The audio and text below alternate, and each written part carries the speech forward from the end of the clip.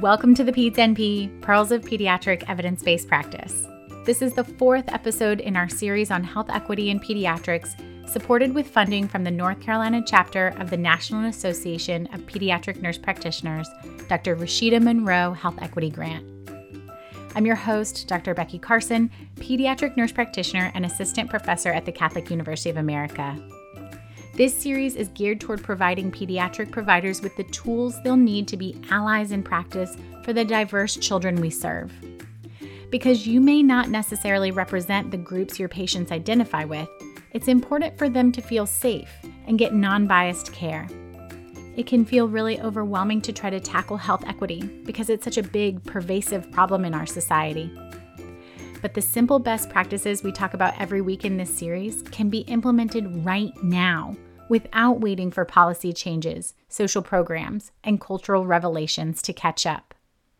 And because we need to know whether what we're doing is actually working, I'm asking listeners to complete a survey for every episode they listen to in order to better understand the impact of listening to a short podcast on health equity. Please fill out the survey. I promise it'll only take a minute. The link is in the show notes or at thepedsnp.com. I'll remind you again and give details on how you can win a gift card at the end of the podcast. But first, let's review our first 4 best practices. We started the first 2 episodes of the series by identifying our own implicit bias and learning to view each encounter through a lens of health equity as you partner with patients and caregivers in an equitable care plan. Episode 3 taught us to use curiosity to confront microaggressions. And today's best practice is say your patients' names correctly. We've all heard William Shakespeare ponder, "What's in a name?" The answer to that question has lots of wonderful answers. Culture, religion, family history, racial or ethnic ancestry. Think for a moment about your own name and the story behind it. It is no doubt a story you love to retell. I adore telling the meaning behind the names of my children, both of whom are named for incredibly important people in my life. Our names are deeply tied to our identity, who you are as a person. It's one of the first language skills an infant develops, answering to their own name. So you can imagine how disappointing it might be to not be called by your correct name. Now, I'm not talking about nicknames. Apparently, I nicknamed myself at age 4 when I came home from preschool and said, "Call me Becky," and I never looked back. I'm talking about mispronunciation, shortening, or westernization of a name in order to fit the verbal needs of another person. I was catching up with one of my best friends who was born and raised in West Virginia with parents who are from India. I remember the day I met her over 10 years ago and how she taught me to say her name with a common English rhyme. I asked her what it was like growing up with a name that was tied to her Indian identity, but difficult for others to pronounce. She told me that she always found workarounds, like the rhyme, and she was really understanding of mispronunciations because she works in a diverse setting with a lot of uncommon names that she has difficulty pronouncing too. And although she didn't have major problems with her name, she shared stories of some friends who felt the deep impact of mispronunciations. One of her friends has a name that rhymes with a vulgar English word, and she was teased as a child. Even today, mispronouncing her name can get her fired up and derail a conversation. She told me about another friend who, as an adult, felt like she was getting treated differently because of the complexity of pronouncing her name. So she legally changed her middle name to Elizabeth and started going by it in college. But now she's grappling with the repercussions of that decision because she's lost a piece of herself. You see, in some Indian naming conventions, the father's first name is often placed as the middle or last name of the child. So now she's lost that piece of her family amidst the pressure she felt to fit into a society that didn't appreciate her culture, heritage, and person. Have you ever been called the wrong name? What did that feel like? Was it offensive? Annoying? Judgmental? Did you correct the offender? Did they do it again? So what do our patients and their families feel like when we can't be gracious enough to correctly pronounce their names? It says to them that their identities don't matter to us. It says that we don't appreciate their family history and culture. And when a gender diverse person picks a different name congruent with their identity, but we still use the name that's listed on the chart, it says that their journey is not valid. Mispronunciation becomes a microaggression and undermines who a person is, the groups they identify with, and where they come from. And as much as there is history in the names we give our children, unfortunately, there's also a history in mispronunciation and renaming as well. Enslaved people were stolen from their homes and renamed to have European-sounding names and forced to take the last name of their slave owner. So many African Americans renamed themselves after emancipation as a way to regain their identities. African Americans, Native Indigenous Americans, immigrants, and other people of color may experience other forms of racism with renaming, westernizing, or shortening names to fit an Anglo-normative naming pattern. It's no coincidence that people from these historically marginalized communities are also more likely to experience health disparities. Part of the journey to health equity that we have to take with our patients is helping them keep their identity in their names. So, how can you do this? There are several best practices for both patient encounters and in other professional settings. As you introduce yourself, ask the child who they brought with them today.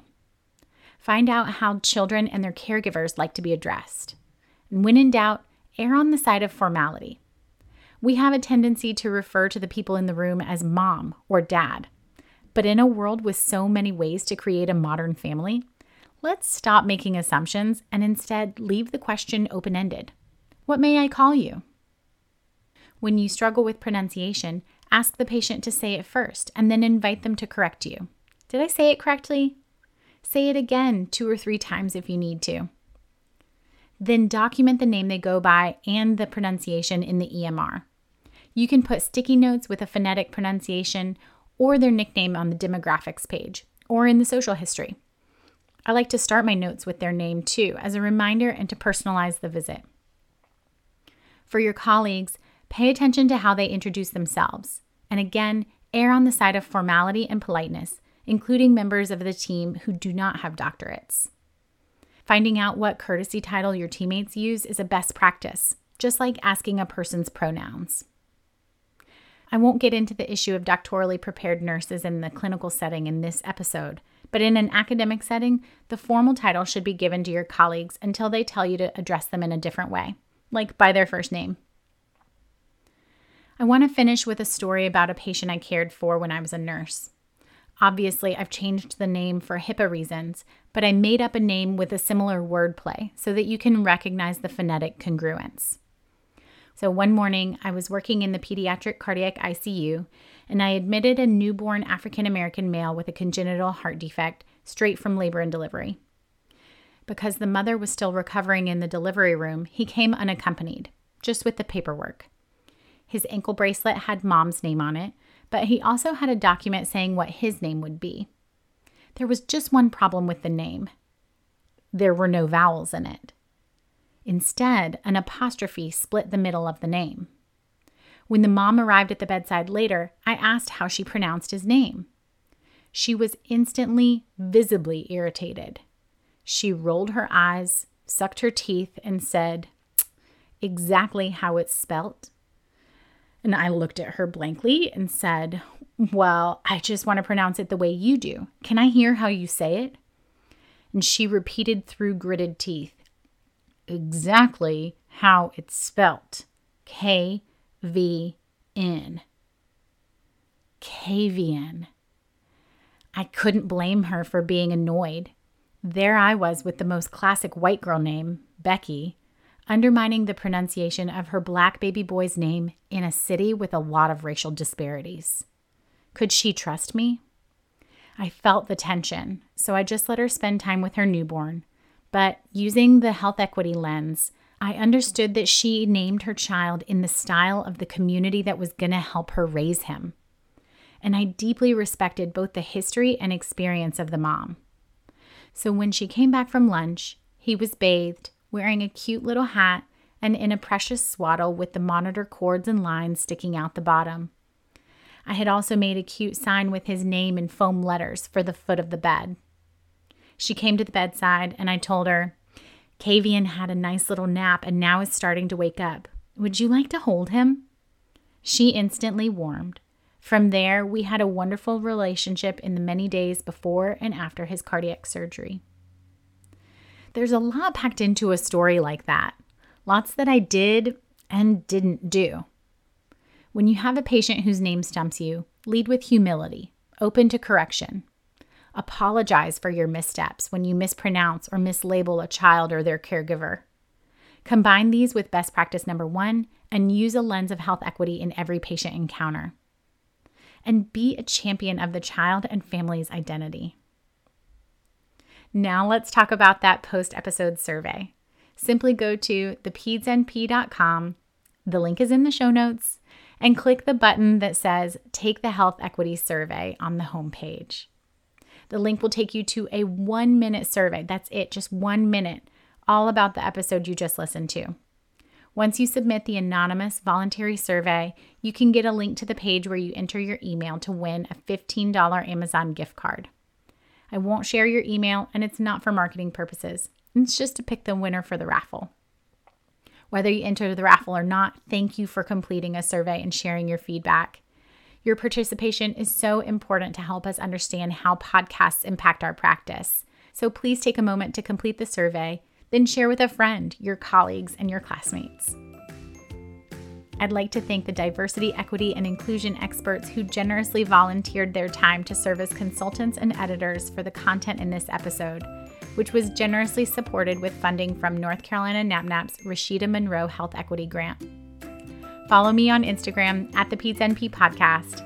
Email me at thepedsnp@gmail.com. You can complete the survey, see show notes and references at www.thepedsnp.com. Remember that this isn't just a podcast. A rose by any other name wouldn't smell as sweet. I'm Becky Carson. Take care.